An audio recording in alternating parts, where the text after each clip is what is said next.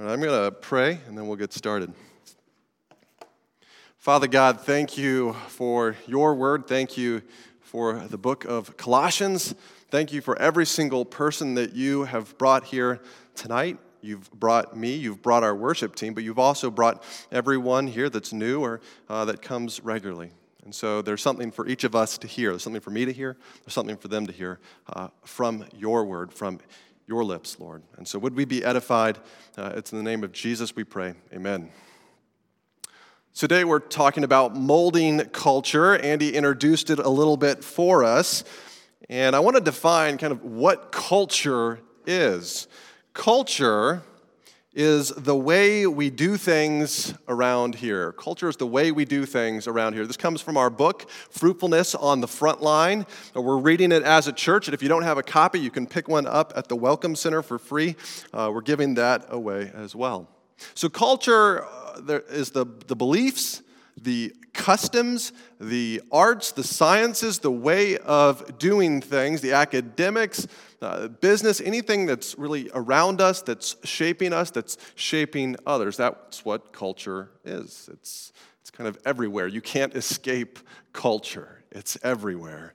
Now, the culture of Boston is going to be a little different than the culture of Westford, isn't it? So the culture of Boston is more of a city place, but there's similarities. There's going to be a love of academics in Boston and also in Westford. There's going to be a love of the arts in Boston and in Westford. There's also a love of the Red Sox and the Patriots in Boston and in Westford. I see at least one nod. So there's some love out here.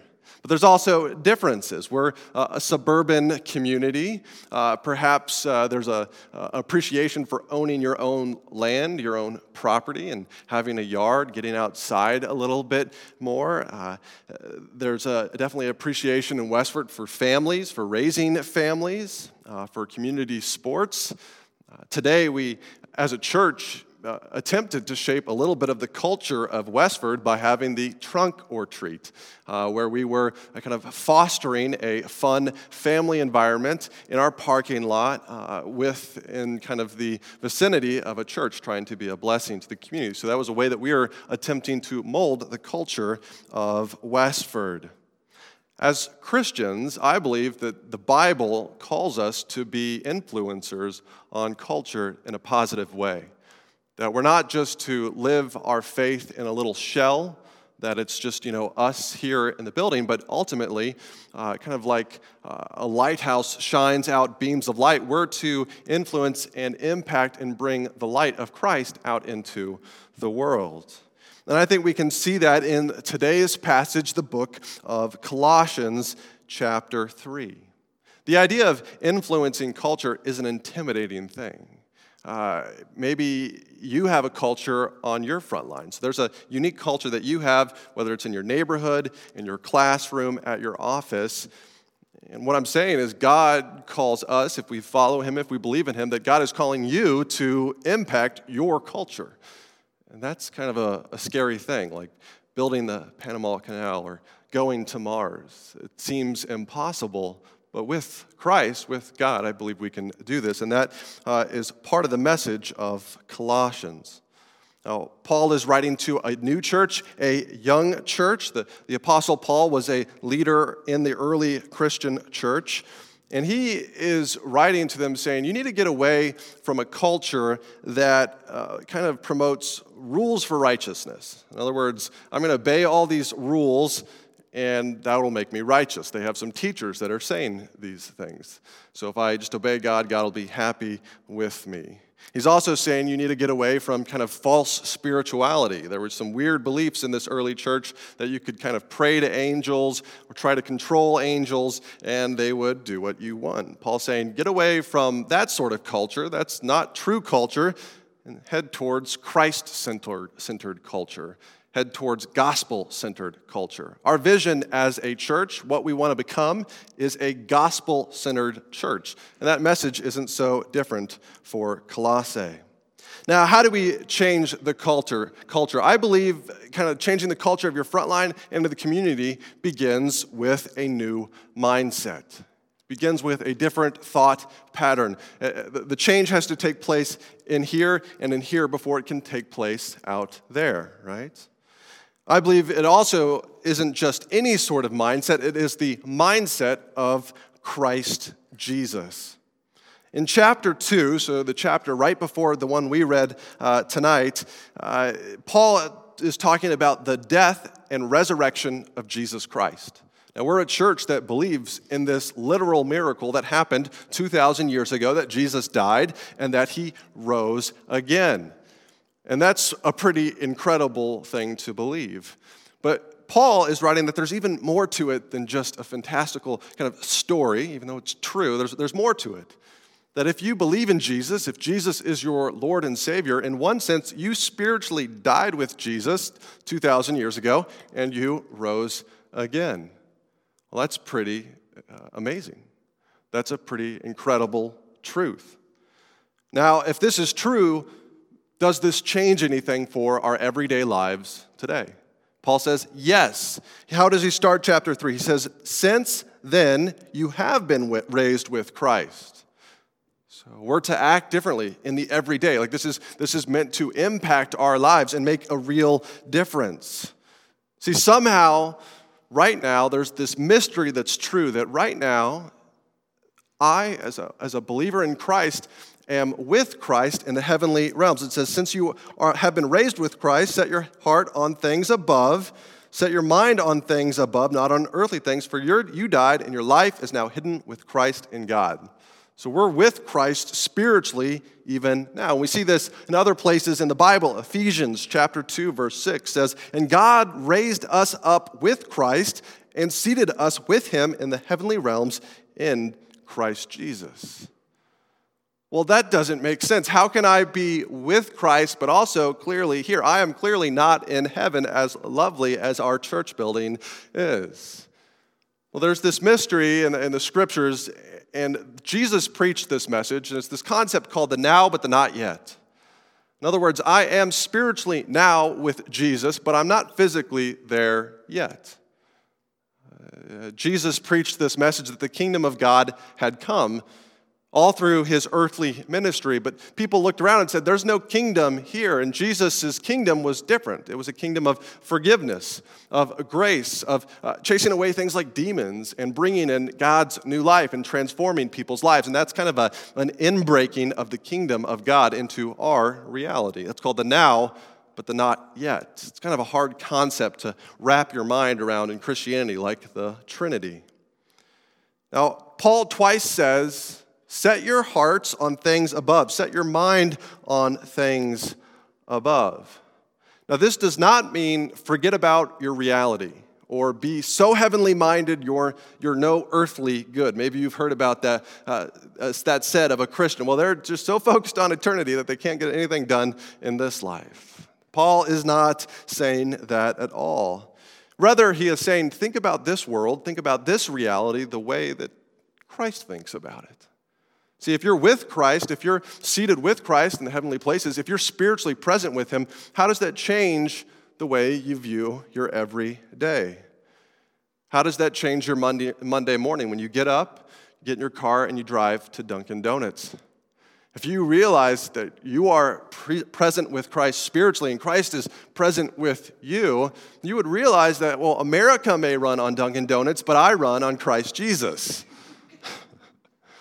When you go to your meeting in the morning, your 10 a.m. Meeting with your bosses, you wouldn't have anything to fear because, well, Christ is present with me and I'm present with Christ. And how about around lunchtime when I'm sitting down to eat lunch with my coworkers? Some I enjoy and some I don't so much. Well, how would it change your mindset if you knew that Christ was present with you spiritually and you're present with him? That he is at your front line with you. How about in the afternoon, 3 o'clock, when you're going into a difficult meeting and there's someone that you're supervising and you have to have a difficult conversation with them about their performance? How would it change that conversation if you knew that Christ was in that meeting with you? You're in that meeting with Christ. And this applies not just to our jobs. This applies to when we go on our afternoon walk in our neighborhood at 5 o'clock. What does it mean to walk through life with Christ in my neighborhood? I know some of you are students, whether you're still in high school or middle school or you're going to college. If you know Christ as your Lord and Savior, He goes with you into that setting too. How do you think differently about that? Well, I want to form relationships with other students. I want to do a good job because I want to honor God in this setting. Thanksgiving's coming up. That's an exciting time, but I know it's a stressful time as well when you have family over. How does it change how you view Thanksgiving if you're inviting Christ to that meal, to that time with family? It's a new mindset. We can change culture. We can change the culture of our front lines in a positive way that bears kind of witness to the truth of the message of Jesus Christ. And it begins with a change in the way that we think. Changing culture begins with a new mindset, and it's the mindset of Christ Jesus. Now, maybe some of you think, well, a mindset change, that's not really that big of a deal. It's kind of like, if there's 360 degrees, right? And if you change it by 1 degree, that's kind of like what changing your mindset is. A 1 degree change in the direction that you're heading. Now, did you know that if you change the flight pattern, the flight direction of an airplane 1 degree, you will radically change where that airplane ends up? For every mile that you fly in an airplane going 1 degree to the left or to the right, you will end up 92 feet to the left or to the right. For every 60 miles that you fly in an airplane, you will end up a mile to the left or a mile to the right just because of that 1 degree change. And if you were to kind of get in an airplane at the equator and fly all the way around the earth at the equator, your destination would change by 415 miles because of that 1 degree change. Taking a new mindset to your front line is like a 1 degree change. God has just given you a new destination, a destination that He is calling you to, and it can begin with something as simple as thinking differently about where He's calling you, beginning to do something a little bit differently. Now, I wanted to list some practical ways in the bulletin that you can make a 1 degree change so you can take this mindset and maybe put it into action just a little bit, a little change here or there. I'm challenging you to, by the end of the service, have marked off 1 or 2 ways that you want to try this week, a different change in mindset. You could pray for your coworker at lunchtime. When you sit over your meal, yes, you can bless your food, but maybe just bless that God would pray that God would be blessing your coworkers or maybe your family if you're thinking about them. Number 2, stop to talk to my neighbors when I go for my walks. Just saying hi and having a little bit of a conversation. Number 3, ask the grocery store clerk how their day is going. I know this, if parents do this, this will make the kids, their teenagers, feel really comfortable when you have a conversation. That's one way that you can just change your mindset a little bit. Invite a friend out for coffee and really listen. And sometimes our front lines and our churches intersect. Host a new family at church for dinner. There are lots of different ways that when we begin to think about God's presence in our everyday differently, that we can put these into action. So I challenge you to check off 1 this week and try to put it into action. Changing culture begins with a new mindset. Now, as we talk about changing culture, let's remember Paul's letter that he's writing to this early church, this young church, and as part of this letter, he has to actually counter some false teachings made about Christianity. See, he doesn't just blindly say, we want all of culture. He says, well, I'm going to have to counter some false teachings made about Jesus and about kind of the truth of Christianity. See, Christians sometimes are called to live counterculturally. Christians are called to live counterculturally. Now, this isn't the only thing I think we're called to live. I don't think we should be counter everything. We're going to get into that a little bit further. But our passage, I think, addresses 2 areas that we can be countercultural. And these aren't comfortable places to be countercultural, but I think we as believers in Jesus are called to do this. See, when culture promotes sexual expression, sexual gratification, we as followers of Jesus, as a church, are called to offer sacrificial love. Now, sometimes the history of the church, certainly even if I were to look at my own individual walk with Jesus, sometimes the way we respond to culture is by condemning the culture and saying, oh man, look how bad the culture is.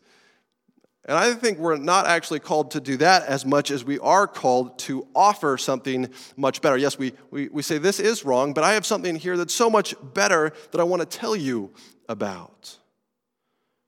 So Paul says something very strong. He does say, put to death, church, as I'm writing to you, believers in Christ, put to death sexual immorality, impurity, lust, evil desires, and greed. Those are some pretty hefty things.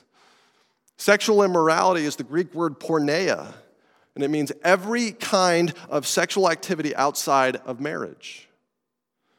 Paul says, as a church, as believers, you need to search this out in your own heart. How can you be honoring God with this activity? Now, the Bible is controversial, but the Bible does teach that marriage is between one naturally born man and one naturally born woman. That is what the Scriptures teach, and I believe it. But it doesn't say that when you do life this way, when you honor God this way, that everything's going to be perfect. See, in the beginning, the first marriage was between a man and a woman, Adam and Eve.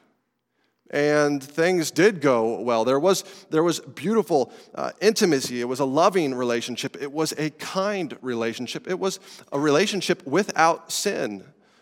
But then at the garden, they were tempted by Satan, by the serpent, and they ate of the tree of the knowledge of good and evil. And God had said, don't eat from this tree. Trust me. You don't need to know what's behind this tree. Trust me. And the people said, no, we're going to do it our way.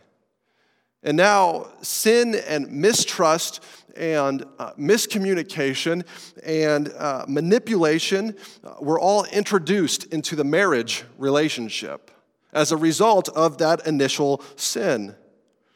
And ever since then, people have been yearning for the intimacy that marriage holds, that marriage held at the garden, but they've been mistrusting kind of the institution of marriage because, just marriage produces manipulation, doesn't it?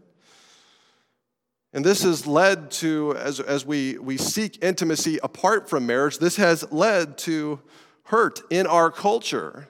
This has led to more single mothers in our culture, more people having to give up their children because they don't have a family to care for them. This has led to more things like abortion.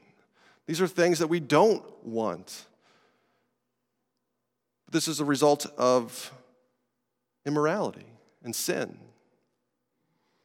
As Christians, we're called to put this to death in our way of life, to examine our hearts, to confess it before God and say, God, I'm sorry, change me from the inside out. But then we're called to offer a message of hope to our society, to our culture, to those around us. As we have those everyday conversations and these sorts of topics come up, we're to offer the message of sacrificial love. In verse 14, Paul writes something. He says, of all these virtues, he says, put on love, which binds them all together in perfect unity. Do you know what the word for love here is? It's the word agape. Agape love is a self-sacrificial love. It's unmerited love. It's love that puts other people's needs above my own needs. It puts other people's needs first, no matter the need. That's what the kind of love that we as Christians should be offering, because that's the kind of love that God has shown to us, that he put our needs first, that he came and rescues us through Jesus. We offer, as a community, selfless agape love to the unloved, to the outcast, to those around us on our front lines that other people reject.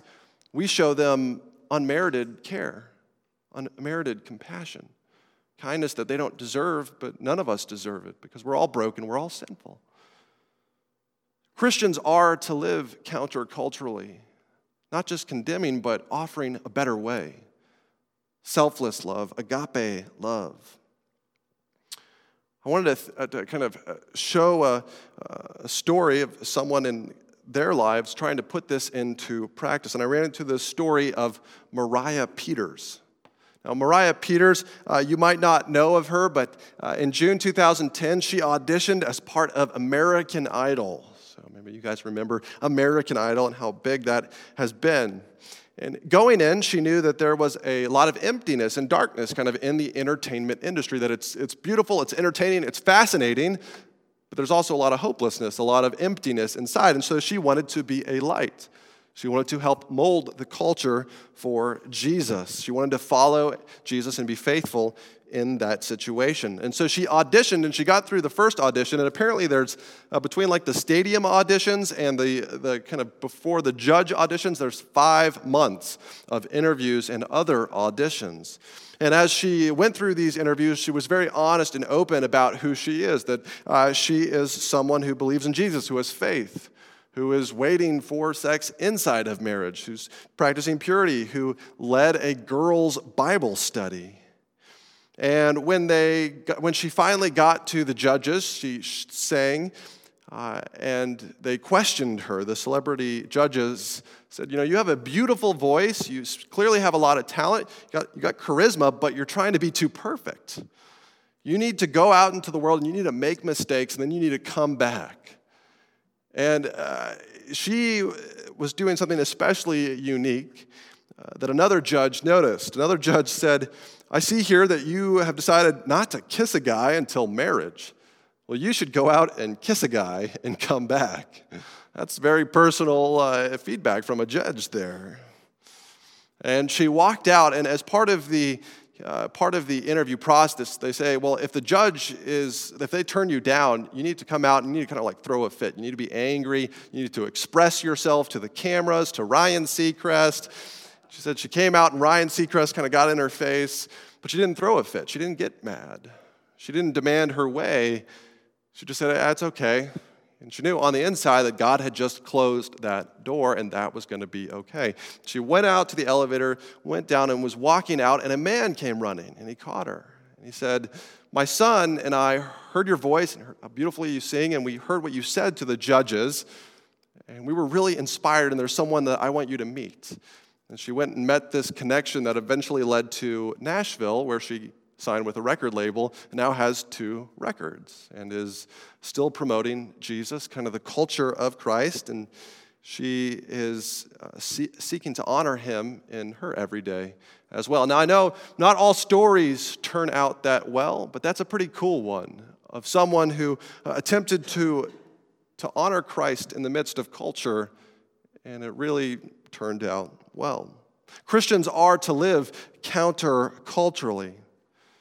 Now, there's another way, not only in this sort of attitude, this framework of offering sacrificial love, but when culture justifies anger, we're to offer forgiveness. So verse 8 talks about these. It talks about, but now you must also rid yourself of all such things as these: anger, rage, malice, slander, and filthy language from your lips. And the passage comes back a couple verses later to the same topic, and it says, no, you're to offer forgiveness. You're to offer grace. Verse 13 says, bear with each other and forgive one another. If any of you has a grievance against someone, forgive as the Lord forgave you. It says, here's kind of how the world does it. Here's how you're being taught by some of these bad teachers to live.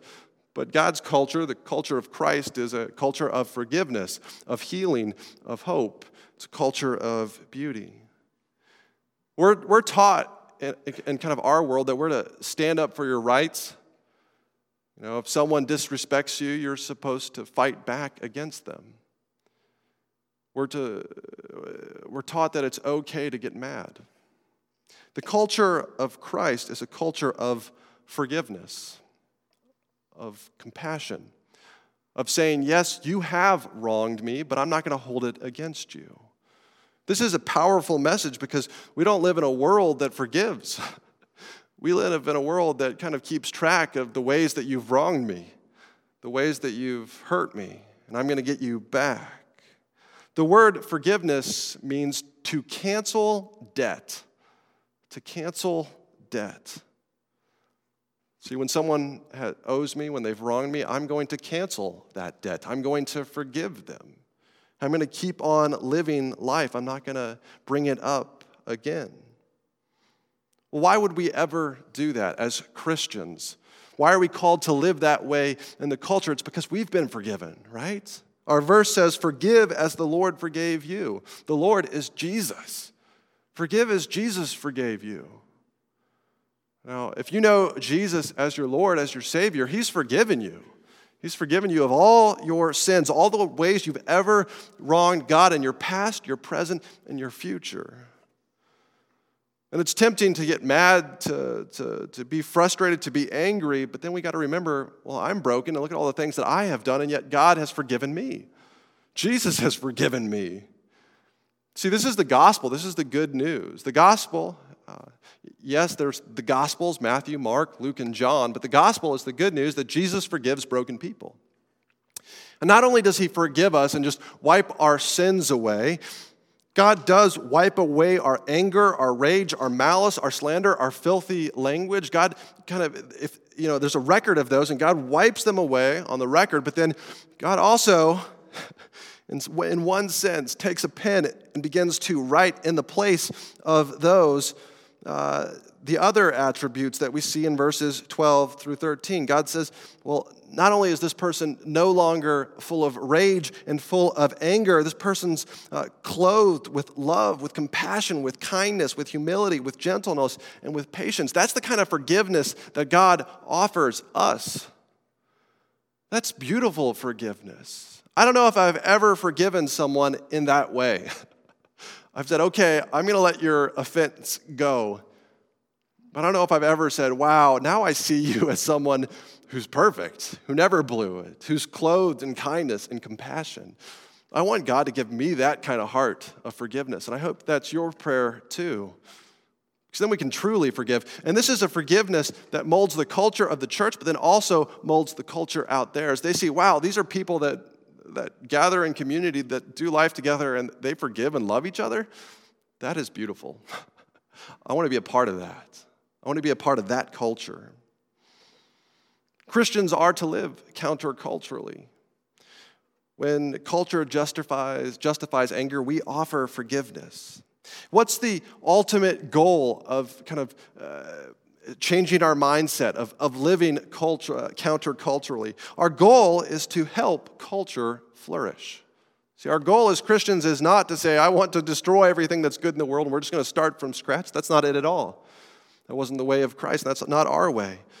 Our goal is not to wage war. It's to, kind of like a gardener, it's to cultivate what is good in this world, to create flourishing for everyone, for all peoples. Now, as Christians, sometimes that means we have to speak counterculturally. We have to speak what you would call prophetically. It's this idea of, I'm going to speak truth, even though it's not fun. But the purpose of speaking truth into a culture that believes something else is not to condemn it, it's to redeem it.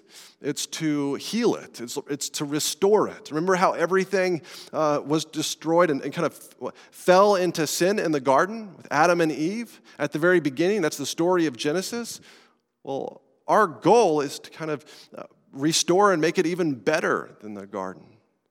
And we can do that practically every day in our cultures as we seek to bring Jesus to our front lines, to where He's calling us.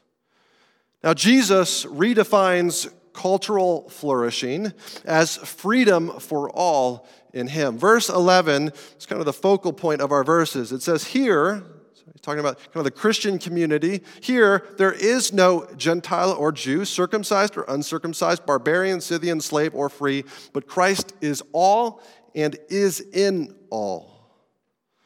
So the early church, just in Colossae, but also in other places, it was made up of Jews and Gentiles. Now, Gentiles are non-Jews. And Jews had this rich history of kind of their cultural practices, but also everything in the Old Testament. One of those things was circumcision. And it was easy to kind of say, well, if you want to kind of come into a church, if you want to become a Christian, the church is often made up of Jewish people, then you have to become like the Jewish people. You have to get circumcised. You have to do things our way. And this is a reminder that those kind of cultural, unique attributes, those aren't the things that matter. The things that matter is the message of Jesus Christ, is the person of Christ. That if you're in Christ, that levels everything.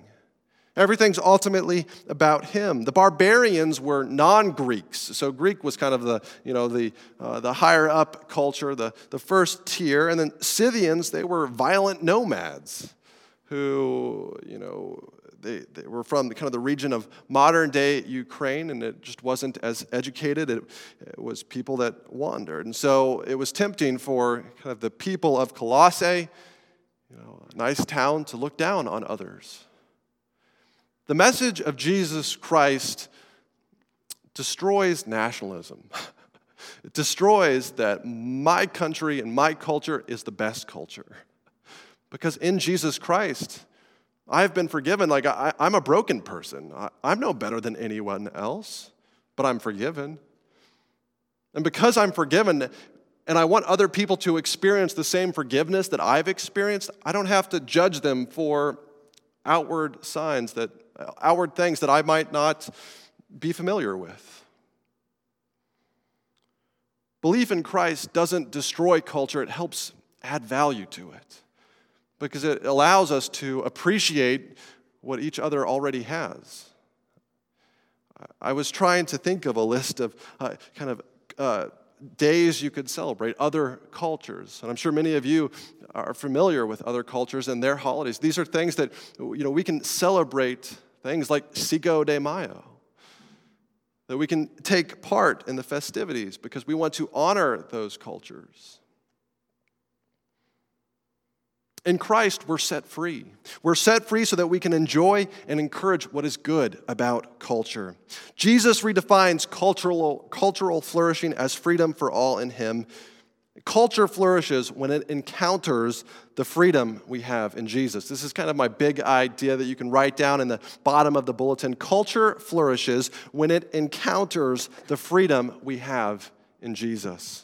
I wanted to end by showing you a beautiful work of art that has shaped much of modern kind of art culture, but just has this lasting presence. This is Michelangelo's the Sistine Chapel. He painted much of the ceiling and wall there.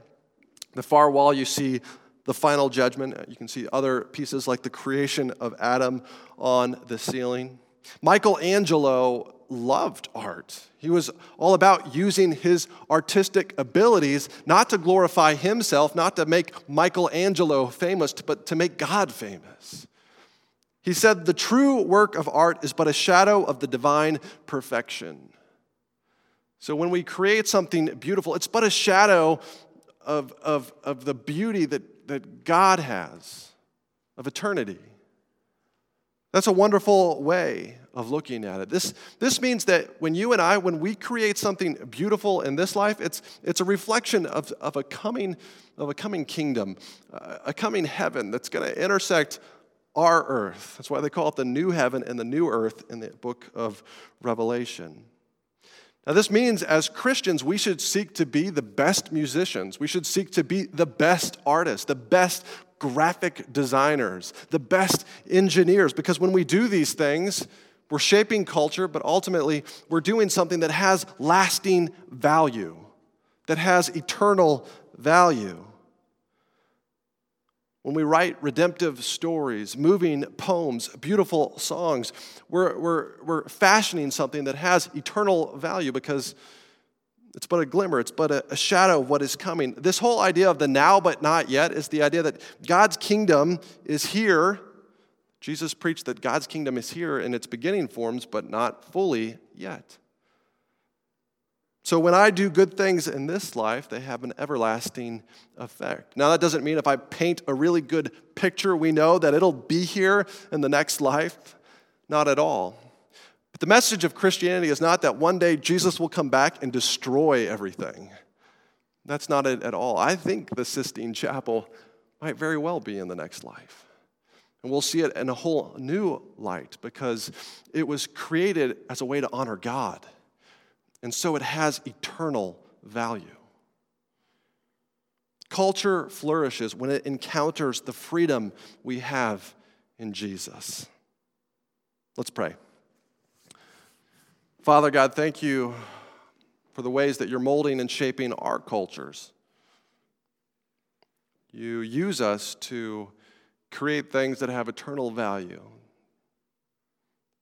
that remind others that there must be something more to life than just the everyday, that there's an eternal day that's coming. We can experience it through Jesus Christ. It's in his name we pray. Amen.